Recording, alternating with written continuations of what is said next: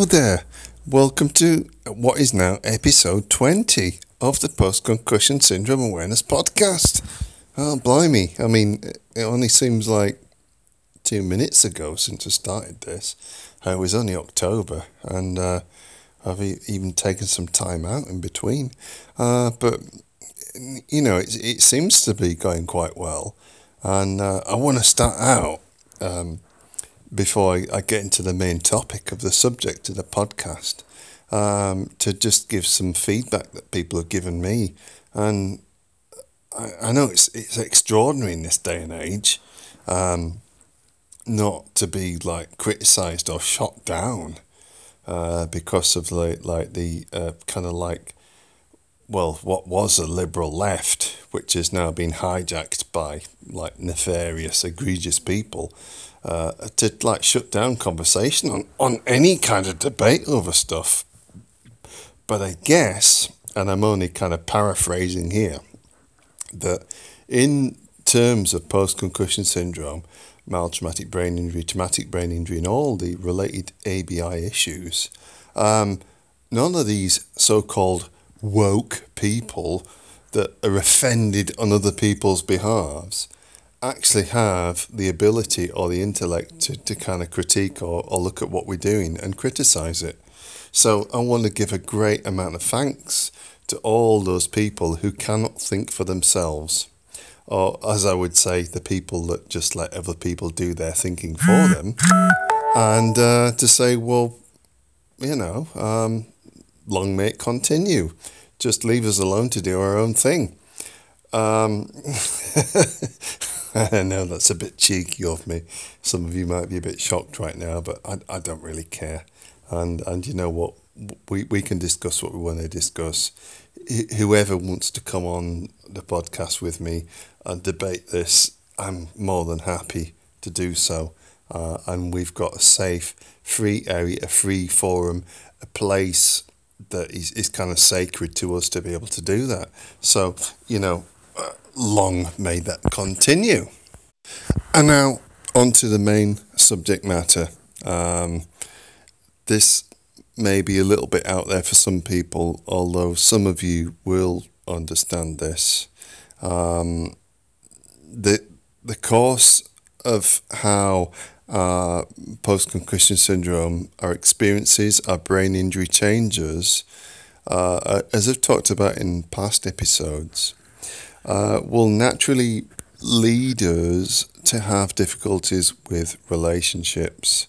Now, if you're like myself, it has, in the past, it's impaired judgment about the choice of new partners or entering into new relationships through that reduced or diminished ability to have social judgment or to be able to make the right types of decisions.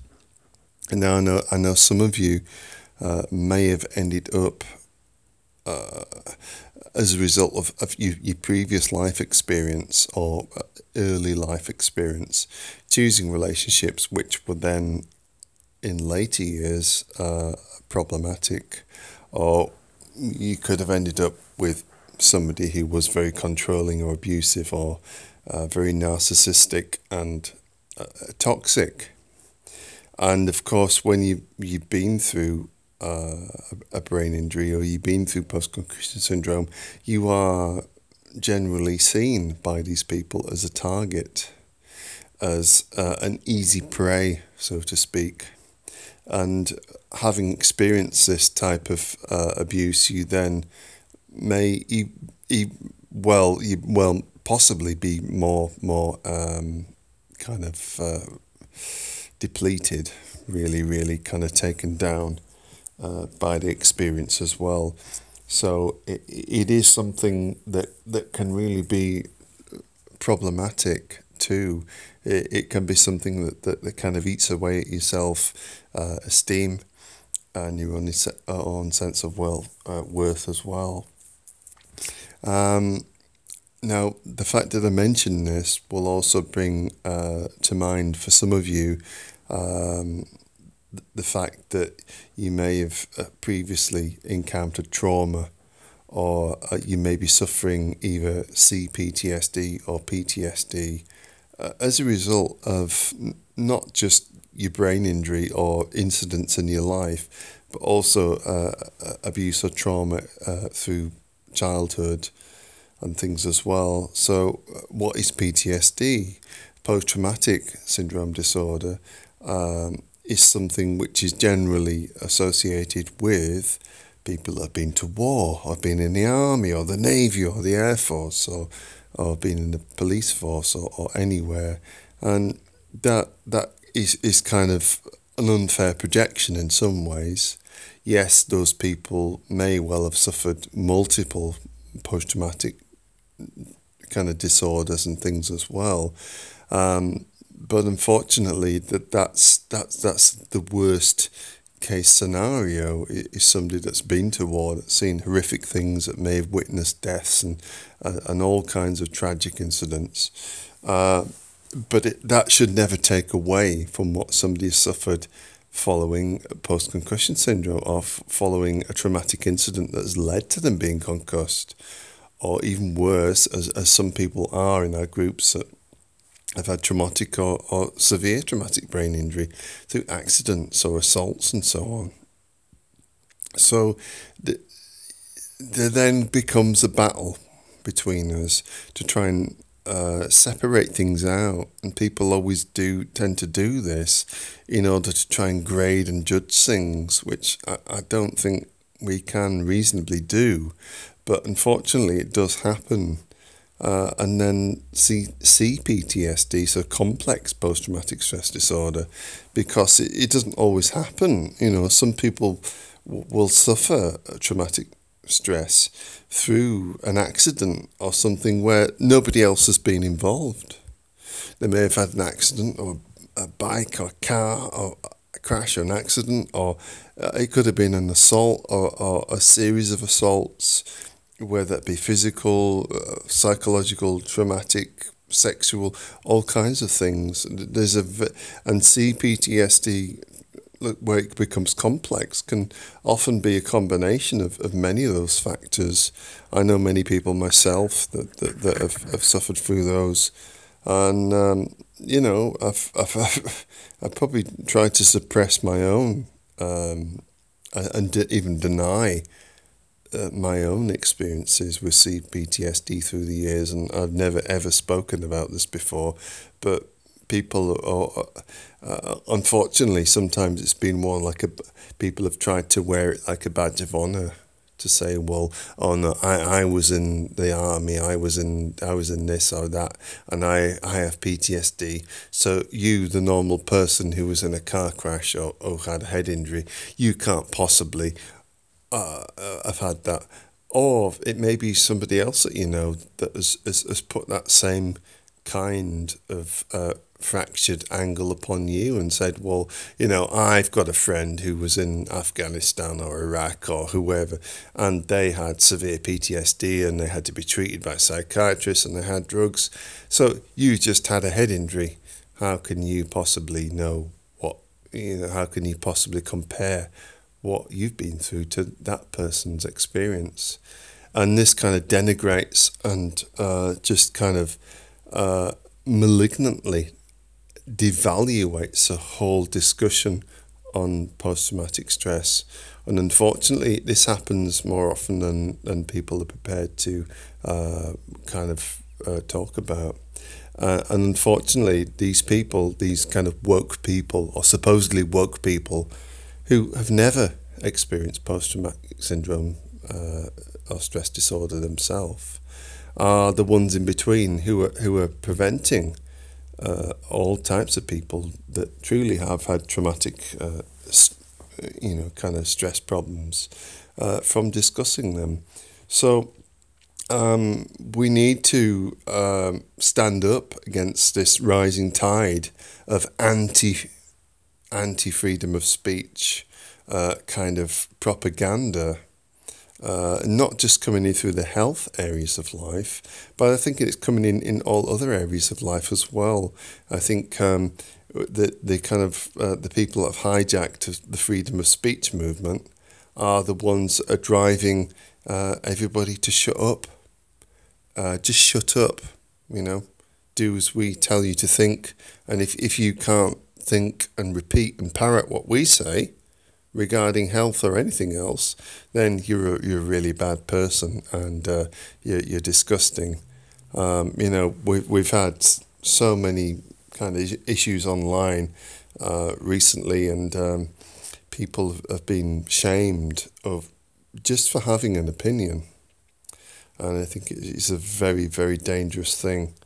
But particularly, this impacts on people that have had post-traumatic stress, particularly from brain injury and from many other aspects, because these people who are kind of driving the campaign against people expressing their injuries and their stress are not even injured themselves. They're just people in between who are kind of trying to drive a wedge between one part of society and another. And in psychological terms, they don't possibly even know why they're doing this. They've just been told to do it by somebody else who's told them that it's a good thing to do so. And so, you have to think very carefully before you even try and speak up against somebody who says they're going through post-traumatic stress or post-concussion syndrome as well. And hopefully this won't get to our area of post-concussion syndrome. It won't be the point where people can kind of drive the issue so far that they deny what we're going through. But there are many, many good people in the fields of psychology, psychotherapy and psychiatry, and alternative psychiatry and alternative drug medicine treatment that are trying to help as well. Now, you've heard in previous podcasts we talked about people who have been helped through the use of MDMA therapy.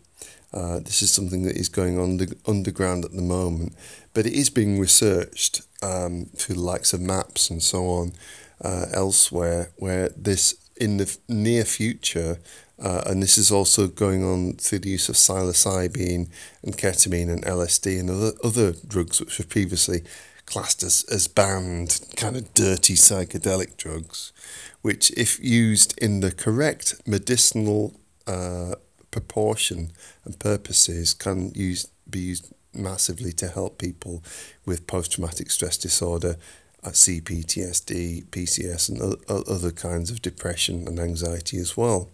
So there's a very fine line, and of course we need to consider how this will fit into the kind of paradigm of modern healthcare, the healthcare systems, and also this is going to be part of what is called the new paradigm, because at the moment we have an industrial complex which kind of guards over modern healthcare and is basically just toxic chemical drugs.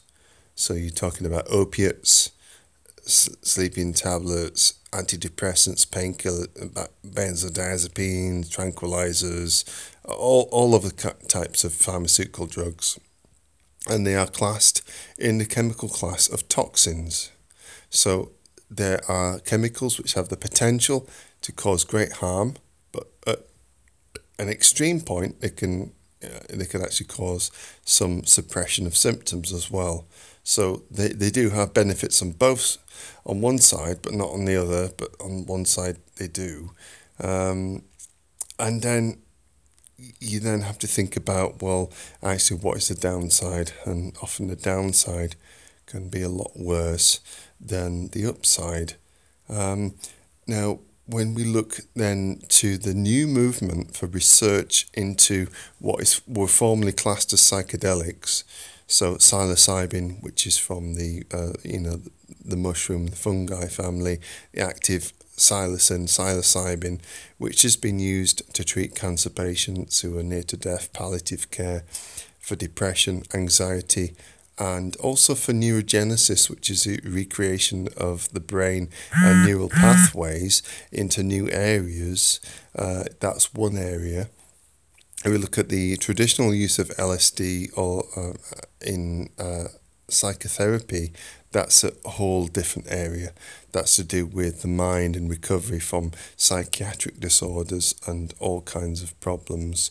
And we're not talking about the kind of doses that are just going to make people trip out and kind of get crazy. We're talking about small doses, like kind of conscious small doses and things which have a benefit on a very different physical, psychological way. And then also we're looking at MDMA, which has been used in the past in therapy, couples therapy, marital therapy for couples, and all kinds of things, but specifically for post-traumatic stress disorder. So sessions that are done specifically to guide people in a guided experience with this type of thing in order to help them to recover from trauma permanently. Also, we've got other things. Opioids to some extent can be used, but only in the right context, not if they're used daily in the terms of like, the pharmaceutical form.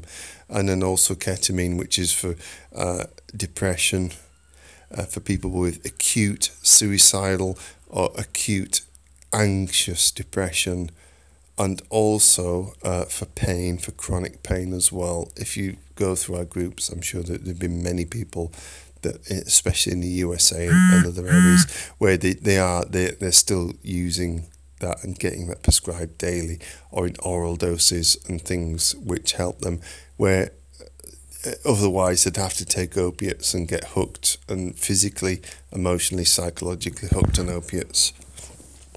So, if you're not familiar with any of this and you're thinking, oh my God, what's he talking about? What is he on about here, talking about all this stuff? Well, actually, this is the future. It's been the future for quite a while now. And going forwards, it's only going to get more and more into the mainstream. Because as we know, in America, you have an opiate epidemic. You've got not only millions of Americans addicted to opiates, not just heroin, opium, cocaine, codeine, all the other stuff, dihydrocodeine, morphine and that. You've got illegal, you've got a massive problem. You've got crime rates in society just like going through the roof. It's the same here in Europe and UK as well. Possibly not in places like Holland and Portugal where it's been decriminalised and they've got really good results from that. But in the places where it's still demonised, then you tend to have a problem. So there may well be a logical conclusion to that. So where to go from there? Well, you've got to have a change in attitude, I think. And this is very, very much happening. And going forwards, I think a lot of the old-fashioned pharmaceutical drugs are going to be left behind. And that's possibly going to be over the next kind of 10 or 20 years, where they just become out of date. They just become no longer relevant. It really seems like, the things that they tried so hard to patent and bring out are really going to be left by the roadside, by the by. So, you've then got to think about also the things that nature's given us, which most of those psychedelics are. They've been given or are synthesized through nature, but there's other things as well. There are things which are very much to do with the kind of like psychological recovery from trauma, PTSD and brain injury as well, and those have often come from shamanic traditions or traditional types of medicine. So those may differ very, very much depending on whereabouts in the world that you live. In North America or Europe Australia or South America especially, there's a great tradition for that. But there may be things that come across your path as well that you want to look into. So again, we don't recommend anything that is, to be used in a recreational sense. There are not any real long-term benefits from using any type of thing recreationally. You may get some kind of short-term instantaneous benefits, but long-term you're not going to get that. But in terms of long-term recovery, and not just from trauma, but from addiction and things which are kind of combined with trauma, as PTSD and CPTSD are often elements of codependency, drug addiction, opiate addiction, alcohol addiction, heroin addiction, all kinds of things. So for those of you listening, you may have had those issues. You don't particularly want to talk about them in like the public groups and things, which I understand. You're then going to be thinking about this longer term. So the types of things which you're going to have to look to are going to have to be something which is done in a controlled setting by people that are fully capable and able and qualified to do so. So people are kind of qualified and accredited therapists. So for addictions, whether it be alcohol, opiate, heroin, or so on, you've got Ibogaine, which may be available in certain clinics, again in a medicinal setting. Or you may have some people that use ayahuasca, which is the constituent is dimethyltryptamine, which is there again, which has been used very successfully over many years to help with alcohol, opiate, drug addiction, and withdrawal within a very short space of time. Although these methods have been proven to be very effective, they are not effective for everybody. And it's unknown why, but they will not work for everyone. So please find the right qualified person if you are going to look in those routes for that type of thing, and don't just take a chance on somebody that you know that thinks they can do it. You need to be with somebody who really has a good accreditation, qualification and reputation for supplying that type of therapy. So in terms of traumatic stress, the main problems that we're going to get are recurring negative images, emotional flashbacks and problems. The emotional flashbacks and things which could also come from subsequent bad relationships. It may not always just be from the brain injury or the situation you're in. There may be a narcissistic or sociopathic abusive relationship that you had before or after your brain injury. That type of person that was really, really kind of controlling, that put you in a double bind situation where whatever you did was never good enough. You could answer yes or no or one way or the other to whatever they asked you, and you would still be the bad person. This person that kind of abused you mentally, gaslighted you, put you through hell, and then turned around and made you the bad person. That's another type of traumatic abuse, which can lead to CPTSD. And after following a brain injury, it's so easy to get into that type of relationship. Unfortunately, I did. And I'm not really ready to talk about that yet, but the person destroyed my life and took everything from me, and then turned around and called me a complete loser and a disgusting person and a failure and everything else, and kind of like heaped all this kind of blame and criticism on me, and took everything I had, left me on the street, and then, as that person has never ever even since has still tried to destroy me. But that is something that you often will have to deal with. And quite often you will find that, like myself, we didn't actually do anything wrong. But the violence, the abuse, and the shaming, the blaming, the criticism, everything that you went through is still very real. And then you have to recover, you have to learn. You have to learn about your abusers, you have to learn about the stress and the trauma that you've been through. You have to understand it. And that can be too much for some people, but unfortunately, it is something that you're going to have to go through if you want to have to understand what the post-traumatic stress a bit better. There's a few people I could recommend, but the one I'm going to recommend most of all for people that have been through any type of abusive relationship, post-traumatic stress, and this is in addition to post-concussion syndrome. There's a gentleman who has a channel on YouTube and Instagram. His name is Richard Grannon. It's Grannon spelled Grannon. He also has a channel called Spartan Life Coach.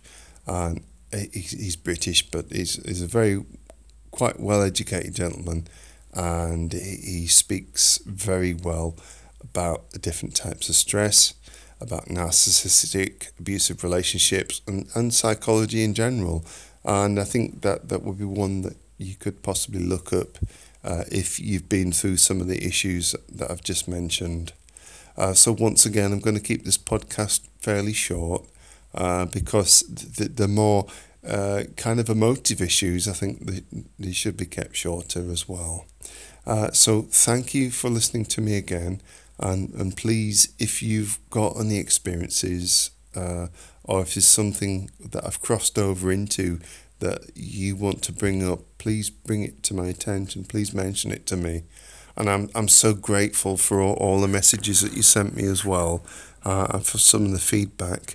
And even I've had some feedback from my own friends, and I know most of the people I know don't have post-concussion syndrome, but they sent me some nice feedback and saying, well, actually you speak quite well, you talk quite well in your podcasts. So I think that's quite sweet of them, and I want to send them all my love as well. Because, I always love when my friends and the people that I love take even a little bit of interest in the things that I'm doing. Yeah, I don't know about you, but it makes everything worthwhile. And, I want to send all my thanks and my blessings to them as well. Particularly my friends in South America, because they're very special too. One in particular, and they know who they are, in Santiago. Right, so thank you very much for listening again. And if you want to find us on, I'll say again, on Twitter, the handle name is @postconcussion. On Facebook, look us up at Post-Concussion Syndrome Awareness Worldwide. There's several groups there. You can contact myself on Facebook by Messenger, David Bottomley. And there's also Post-Concussion Syndrome Awareness UK.wordpress.com. And that's the main blog where we get messages as well. I think that's about it. But, just if you've got any criticisms, I'm always open to those. Happy to get any kind of interaction. Any questions, any recommendations, anybody that wants to contribute, just keep all that stuff coming, because so far you haven't let us down. Really, really glad, really happy, really pleased about all the contributions that everybody's made. And if there's any areas where you want me to go particularly deeper down the rabbit hole, then just please bring those forwards, and I'll be delighted to do so. And so I think next episode coming up, I think it's 21 or whatever it is, I'm probably going to have a really good chat with Brian Starr again about natural remedies and natural medicine and things. So that might be a bit of a humdinger because he's kind of on my level in some ways. And I'm sure there'll be some other good chat and things about music and healing in there as well. So thanks once again. Really, really appreciate you listening. Really appreciate your messages. Really appreciate everybody that's been on the podcast so far. Please, please, please stick with us. Keep listening. And thank you. And good night for now. God bless. This is a very important disclaimer. In fact, it's not even a disclaimer. These are things that most sentient, intelligent, reasonable people actually know. And what am I talking about? In fact, with the podcasts that we're making, you have to be responsible. Myself, my guests on my podcast are not here to give you medical advice. We are not paid professionals. So, as society and the woke community dictates, we're here to say to you, any information which we put out in the podcast, anything we give to you is not construed or considered in any legal way or fashion whatsoever as medical advice. Any reasonable person knows that. But you're always going to get one or two or maybe a few hundred people that really are just as dumb as ABC XYZ.